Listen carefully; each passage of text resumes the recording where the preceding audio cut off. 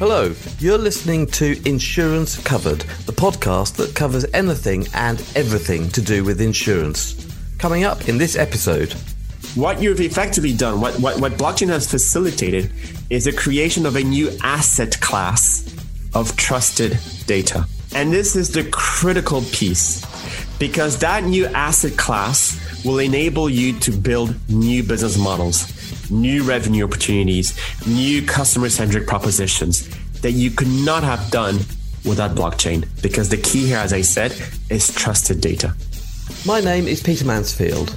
I'm a partner of the law firm RPC, and in each episode I'm joined by a guest and we discuss an aspect of the wonderful world of insurance. And this week we have Walid Al-Sakaf with us, and we will be discussing blockchain. Now, Walid has an eclectic past, which, to be honest, I'm not sure I can summarize sufficiently in a few seconds. In brief, though, Walid is a social and serial entrepreneur, setting up a series of startups covering areas such as human resources, mobile phone payments, social media, baby social commerce, we'll come back to that, and personal finance.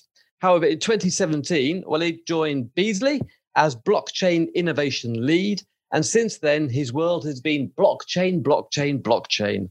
In 2018, he set up InsureBlocks, which is a dedicated weekly podcast on blockchain in the insurance industry. Walid is currently up to episode 130 at the time of recording, which makes me feel appropriately humble and inadequate. So, Walid, welcome to the podcast. Thank you for having me, Peter. It's great to be here with you. And thank you for having me on the show. No, really looking forward to it. Really looking forward to finding out for the first time in my life what blockchain actually is.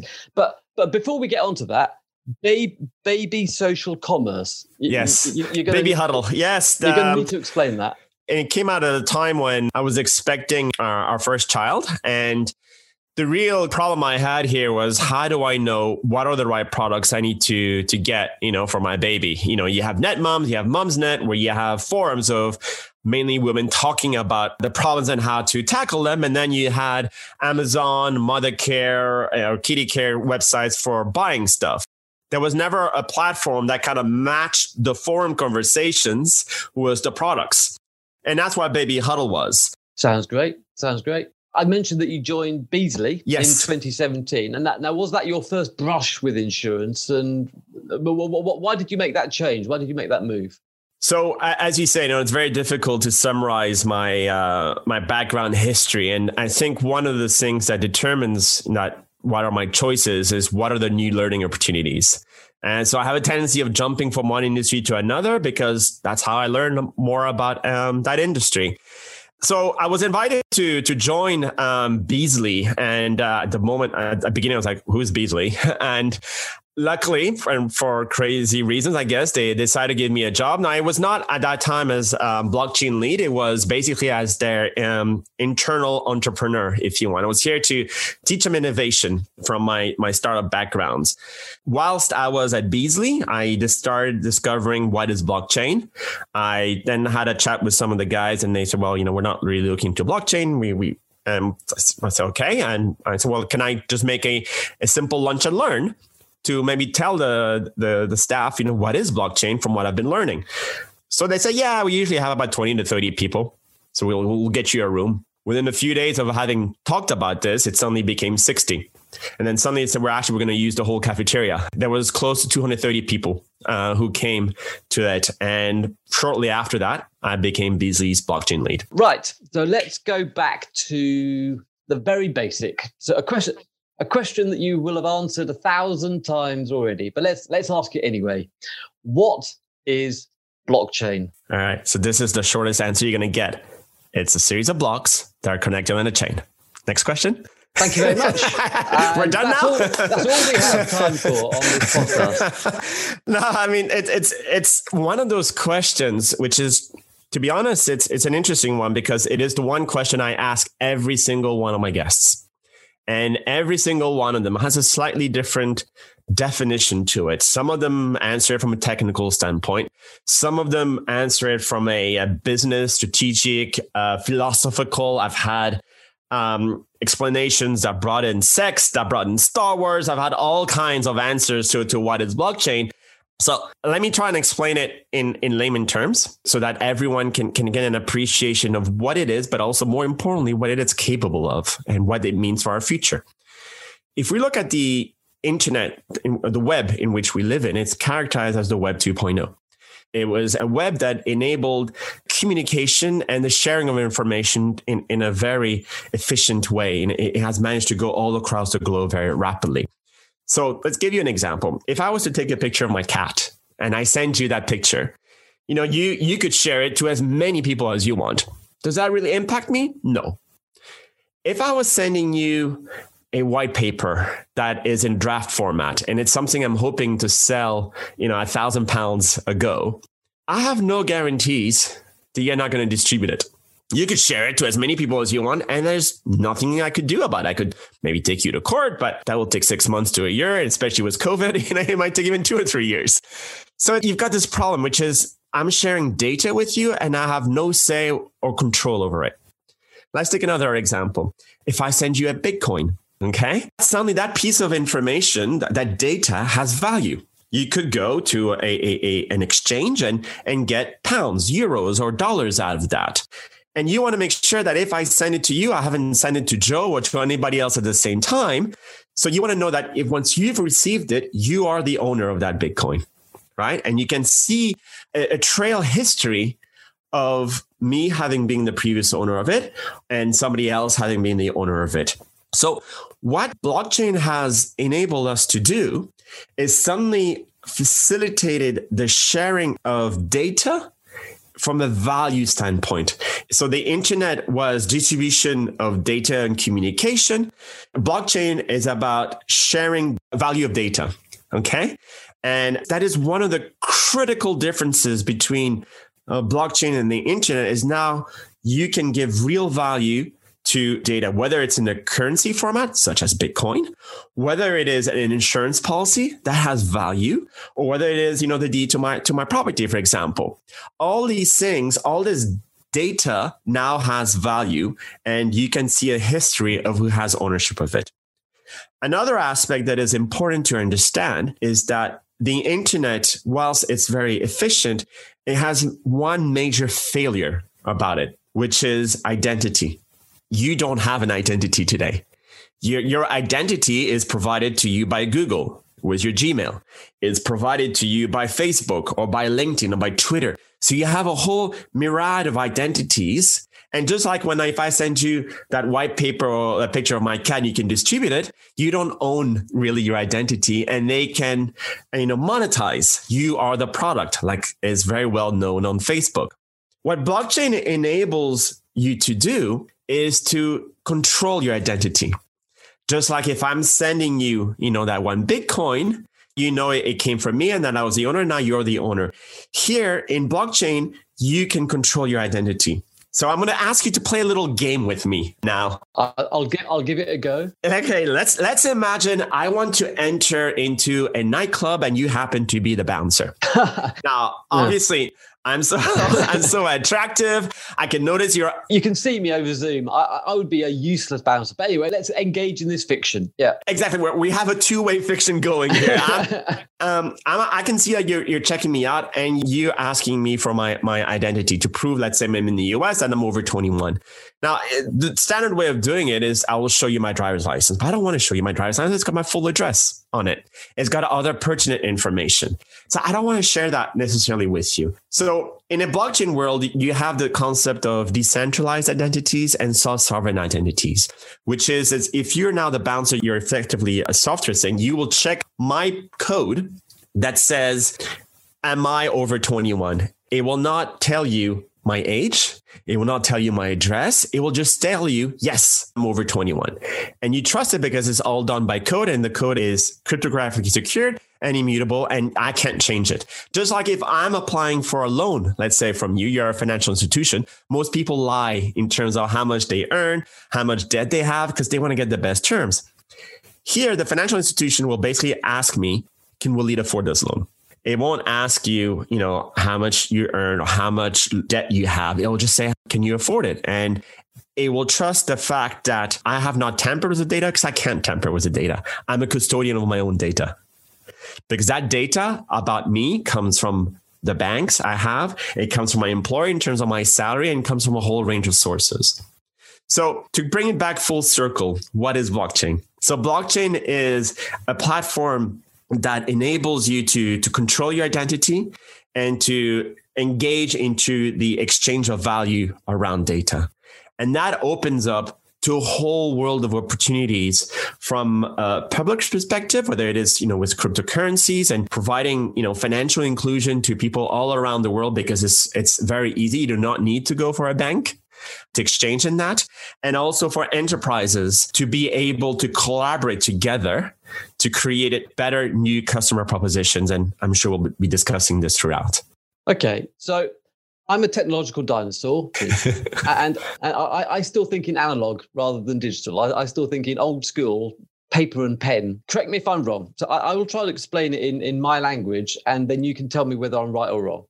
So effectively, what you have, let's use Bitcoin as an example. You have data, which is block number 1. And then you have block number 2 is when that Bitcoin is transferred to someone else. Yeah. So the transaction is block number 2. Then block number 3 would be if that Bitcoin is transferred again, or would block 4 be the creation of new Bitcoin, or would that be a new blockchain? So it's a bit more complicated than that, but just to simplify it, every time there is a transaction between two individuals, now those individuals may trust or may not trust each other.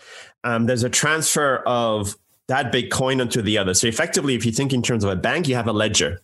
How much each party has. All you're doing is that you're transferring that Bitcoin from that ledger to that other ledger. What is key is that all the participants within the Bitcoin network also have a copy to the ledger.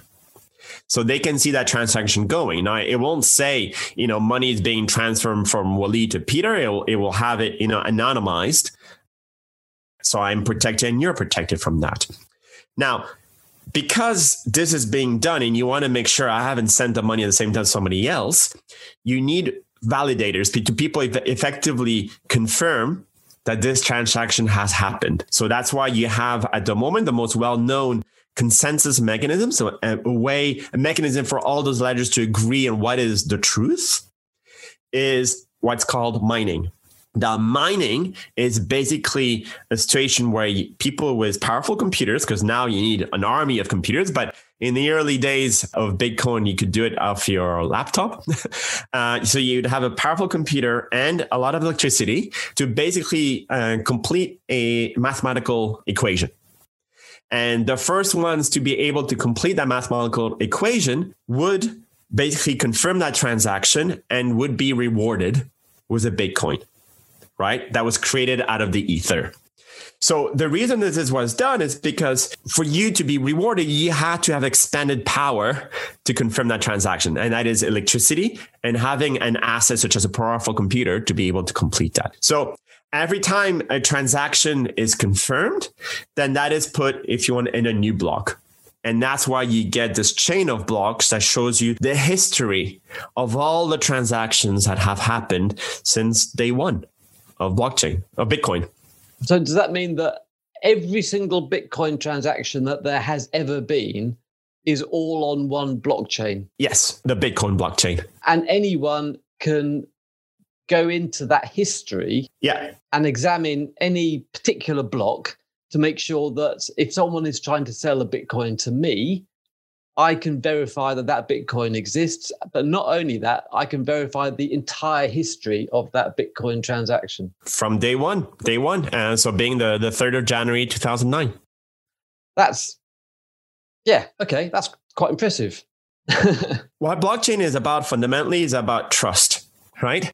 When you are about to transfer your hard-earned pounds into Bitcoin, you want to make sure that Bitcoin is legit, if you want, and that you are now the rightful owner of it. So you need to be able to trust this system. And that's what it does, is that the trust is brought in by the transparency element. And I would argue by the cryptographic capabilities of it. You can't hack it. Now, the press likes to have a field day in saying that Bitcoin has been hacked here, Bitcoin has been hacked there. That is nonsense. Bitcoin has never been hacked. What has been hacked are third-party applications like digital wallets that hold your Bitcoin. Now, these have been hacked, but Bitcoin as an operating software, as a platform, has never been hacked. Smaller versions of similar solutions like Bitcoin, such as Ethereum Classic, have been hacked. So what differentiates one over the other? It's the size of the network.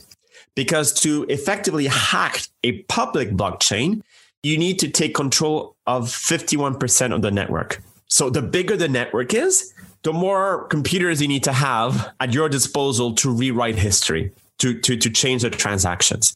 The smaller the network, the easier it is to hack it. Right. Okay. That's helpful, I think. You described their blockchain as an operating platform, and I've heard you describe it in a different podcast with Insurance Times a couple of years ago. Also, I'd recommend people to listen to that. Very good. But you described it there as an operating system. And for me, that was really helpful because it's one thing kind of getting a vague grasp of what blockchain is. But it seems to me the more important thing is a bit like an operating system for, my Mac or a computer or my phone. It doesn't really matter to me how it works, how the operating system works. All that matters is what you can do with it. Well, what are the apps that you can put on top of the operating system? Yeah. So in the insurance context, I appreciate that there are an increasing number of contexts for blockchain. But in the insuring context, how does blockchain actually produce something of worth? Okay. So just before I answer that, I'm going to just take one little step back to provide a little bit more context. So, you're right. So Bitcoin is, if you want, an application of that operating software being blockchain. But there are a number of other applications, that can be built on top of it. For me, though, we talked about, blockchain as being this trust layer. It's about, providing value to data. Now, why is this important? Because let's look at where the world we're going towards to. What does it look like? We have on one hand, you have something called IoT, Internet of Things. Now, the number of IoT devices being available around the world is growing exponentially. Now, all these devices are producing a ton of data. It's crazy. Every year we're basically producing more data that has ever been produced. If you sum it up together, in 1 year, we're producing more than has ever been put in human history. That's the amount of data that is being produced. So you've got all this data. Now, if this data was all put, let's say, in a bank in a form of gold, would all be filthy rich. But data is not like gold. Data is more like, if you want, like a fresh strawberry.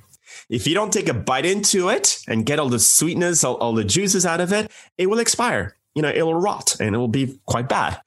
Data is very similar because data is temporal. If you don't process it sometimes within a nanosecond or within a few weeks, it loses its value. So how do you transform all this rich data that's coming out, raw data, into meaningful insights? Well, that's where a company like artificial intelligence kicks in. AIs are here to transform data into meaningful insights. And this is very important because, if you have a good AI, you can actually conquer any industry you want. And I'll give you an example. The automobile industry was seriously disrupted by Waymo, which was, Google's autonomous economic agent. To give you an idea, Morgan Stanley valued Waymo, I think $170 billion, which is more for a 14-year-old project, which is more than BM, Volkswagen, and Daimler combined. So these are 100-year-old companies. And this little project comes around and says, hey, I've cracked it. Why is that the case? The case is because Waymo has aggregated more data, driven autonomous miles, than Ford, Nissan, Uber, Tesla, and one more, I can't remember, combined times 3. That's how much data they have. So what an AI needs, it's data. The more data you have, the more powerful your AI. So we now understand the power of the AIs, what they can mean. And they get their data increasingly from IoT devices. So how do you connect the two together? Well, that's where blockchain comes in. Because AIs need to be able to see the provenance of where that data has come from. It comes from this device, IoT device. Has it been tampered with? Has someone tried to hack into it? They want to see an audit trail of that data. So blockchain provides that provenance, that audit trail, that trust that the data is secure, that it comes in a standardized format that is readable by the AI, and from which the AI can make some actionable insights. So if you want, in terms of the future, this is how you have this perfect triangle of AI, IoT, and blockchain working together. Why this is important for the insurance industry? Because insurance industry has traditionally looked at pricing risk, looking at historical data. In a world that is increasingly digital, where decisions have to be made on the spot, you need to access to real-time data. And you need to be able to make real-time decisions. And an example of that is InsureWave. Now, InsureWave is a marine insurance blockchain solution that was initially built by Maersk, by a number of insurance companies, EY and Guardtime. And effectively, the initial proposition was to equip ship captains and insurers to be able to make informed decisions, which is, I have a choice as a ship captain. I can sail through a war zone and save a ton of money on fuel, or I can sail around it. Now, because my insurers use to price risk historically, don't say screw them. I'll sail through the war zone and save on fuel. But with InsureWave, the insurers have access to that data, which says this is where the ship is. And if it sails through there, watch my premiums go up through the roof. So now they can make informed decisions. So blockchain, what it facilitates here is the move of changing your appreciation and understanding of risk and how you price it from a historical perspective to a real-time perspective. So now you have a facility as an insurer to gain external data. You have a network data strategy that helps you understand risk better, that helps you price yourself better, and more importantly, to come full circle back to the beginning of the podcast, for you to build better customer-centric propositions. And the demand is out there. Look at Tesla. Tesla has been basically telling insurers, please connect with me, give personalized policies to each one of my drivers. Here's the data I can give you access to from the cars. Most insurers don't know how to. They don't have that digital mindset or that data mindset. And I'm hoping that a growing number of insurers will start to embrace those mindsets and use the technologies that are available to deliver on building customer-centric propositions. Brilliant. And is blockchain the basis upon which parametric insurance works as well? Because presumably, parametric insurance is obviously payments which are triggered by an event. But yet, presumably using blockchain, all of that is already in the block. So the proof of the property, the proof of the earthquake or flood or whatever it might be, the proof of the premium payment, the proof of what the limit of indemnity is, all of that would be in the blockchain, which means that when the risk occurs, the earthquake, the flood, whatever it might be, that then triggers the payment immediately. Sorry, I'm trying to work this out myself. No, of course. Is that a correct summary, that the parametric is based on blockchain? So not necessarily. Okay. Not necessarily. To be honest, it is a bit disputed on whether parametric insurance needs blockchain or not. But I do believe there's a good argument for parametric insurance to be built on blockchain. And there are a number of use cases that are out there. If I take the example of Etherisk, now Etherisk is an insurtech company who has built a number of parametric insurance projects based on the Ethereum blockchain. For those who remember, when Puerto Rico was hit by Hurricane Maria, it took, I think, 6 or 8 months for insurers to make payouts to those whose homes were destroyed. Because this is kind of the scenario that happened, I'd say I'm Puerto Rican and my house was destroyed. I will call up my insurer. Insurer says, yeah, no problem. Can you, provide us evidence that you're still owner of your house? I'll say, well, the papers were actually in my home. They're destroyed. Like, no worries. Just go to the central registrar, city council, whatever. And you can get a copy there. I'm sorry, that's been destroyed too. What do I do? Now, here, the proposition that Etherisk basically says is that, let's say, prior to the hurricane, I can buy a policy by saying, this is a GPS location of my home. Here's a copy of basically that I'm the owner of the house. And now all that information is put onto the blockchain. Now, depending on the type of hurricane that hits within the geographical location of my home from the GPS coordinates, a payout will be made within minutes. So instead of me waiting 6 or 8 months, I can get an immediate payout within minutes. Now it's not gonna be enough money to rebuild my home, but it's gonna be enough money to put me in a hotel, to be able to put food on my plate until the regular legacy insurers get their act together. So that's an example of a parametric insurance. So from an insurer perspective, you're removing costs. And from an insured perspective, it's a great customer experience.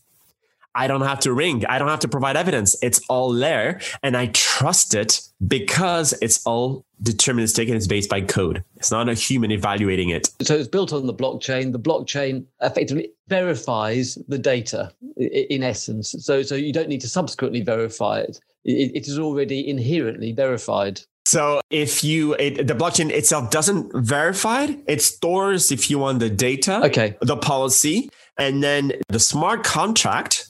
For parametric insurance, you need the smart contracts. So, sorry, I was going to ask you about that. So what is a smart contract? So a smart contract is just effectively, the old joke is that they're neither smart nor a contract. all it is a piece of code that, waits for a certain input to come out. And depending on what is the logic that was set into the code, it will make an output, a deterministic output. So that's all it is. It waits for X to happen. If the X happen, it will do Y, Z, or W. So it's that simple. So that's why they work really well with parametric insurance, because, depending on the input that's provided and the data that the smart contract can access, it will make a decision. This is what I call smart contracts 1.0. What I expect will happen is that we'll have smart contracts 2.0, where smart contracts will not just be the simple code, but it potentially could be an AI engine that will be able to make decisions based on a whole range of different data sets and be able to make an informed decisions based on that. But at this stage, we're at smart contracts 1.0. Thank you. No, that's amazing. So, and I think I know the answer to this, but how do you think blockchain is going to affect insurance in years to come? Is it overhyped, or is it genuinely transformational, in your opinion? Well, for me personally, it is transformational, but what we have to understand is that blockchain sits within a more general digital transformation, right? And digital transformation, coming back to what I was saying earlier on, it's about having a digital mindset and a data mindset. Why is this critical? Because organizations who have that mindset are basically going to kill you. I don't know how else to put it. Look at what Waymo has done, to the automobile industry. Look at what Libra is doing to the financial industry. Now, I appreciate Libra has got a whole set of regulatory concerns, but just showing up and showing what you're capable of is important. And again, and for if there's any insurers, listening at the moment to this podcast, think about how are you using IT tools today? I remember talking to a well-known insurer, how they use Google Analytics. Google Analytics was usually found within the IT department instead of being a business tool. These are tools that help you make informed decisions. So if you were to compare yourself to Facebook, to Amazon, to Google, you're going to lose so easily. And yes, you could argue that, commercial insurance, you got complicated risk. It needs people with a lot of experience, and I don't doubt it. But give those people access to the right digital tools and data to be the best at what they do, because you're going to lose. I'd love to be in meetings where I don't even mention blockchain. Just like you don't go into a meeting and say internet this, internet that. No. Or you're using this operating system. You're talking about all the exciting capabilities that are going to be built upon that. What you've effectively done, what blockchain has facilitated, is the creation of a new asset class of trusted data. And this is the critical piece, because that new asset class will enable you to build new business models, new revenue opportunities, new customer-centric propositions that you could not have done without blockchain. Because the key here, as I said, is trusted data. That's brilliant. So it's not overhyped then. No, I mean, just like, I don't think the internet was overhyped when it launched. And I would literally say, the blockchain will be as transformative as the internet has been. Yeah. Wow. Okay. Well, watch this space. So, I mean, that feeds into my very last question, which is, if I was a young person thinking about getting into insurance at the moment, so 17, 18-year-old, just leaving school, what bit of advice would you give me? for insurance in the next 10, 20, 30 years? What information do I need to survive in that environment? So first phase, your natural habits of whether it's using Pinterest, Twitter, TikTok, whatever, in terms that natural ability you have developed in terms of using those digital interfaces, don't question why they're not being used in the business world. You need to keep challenging the business world saying, why are we using systems that look as though they were built in the 80s, right? Why can't you use these simple interfaces that are so native, that's so more, customer centric and have great UX? Why are we not using that? So I would say, don't lose that natural questioning of why we're not doing things this way. Because I'm sorry, that cultural mindset of saying, well, this is not how we've done things before. That is what the dinosaur said. So go away. If your firm wants to survive, you need to lose that cultural mindset, and you need to embrace that digital mindset, that data mindset that those new fresh blood will provide. So when you come into that industry, keep that mindset that you've acquired, since your youth. Then the second one is make sure that you constantly talk to your customers on a weekly basis, at least. You need to understand what are their pain points. You need to be able to develop solutions. One of the most interesting conversations I've had was one of the largest firms in the world in terms of logistics. And he was telling me that I'm sick of having a relationship with insurers, which is only transactional. I want a conversation at the C-suite level, which is we're now talking about managing risk. How can we exchange IP around risk? And what he effectively is saying, how can we share data together of our combined ecosystems, of our appreciation of data, so that we can develop better solutions? So keep talking to your customers and keep thinking about, what kind of solutions that can be built. But first, you need to have that very good understanding of what is the problem. Because don't start with blockchain. As a matter of fact, keep blockchain all the way to the end. And the same thing, whether it's AI or IoT, think about the problem, understand the problem, and then you can go and start looking at different solutions. So maintain that digital nativeness you have, stay curious, have that customer centricity approach, and keep the solution to the problem all the way to the end. Well, that was absolutely outstanding. Thank you so much for your time. That was eye-opening. Thank you so much. My pleasure. Thank you so much for listening to Insurance Covered. If you enjoyed the podcast, please subscribe and please rate, review and share it. It really does help. Please also listen to another of our podcasts, Taxing Matters, which is hosted by my brilliant colleague, Alice Kemp. Insurance Covered is an RPC production made possible by Joe Burgess and Mary Mitchell. If you want to be a guest on Insurance Covered, please email me at peter.mansfield@rpc.co.uk. Thank you, and I hope you have a lovely day.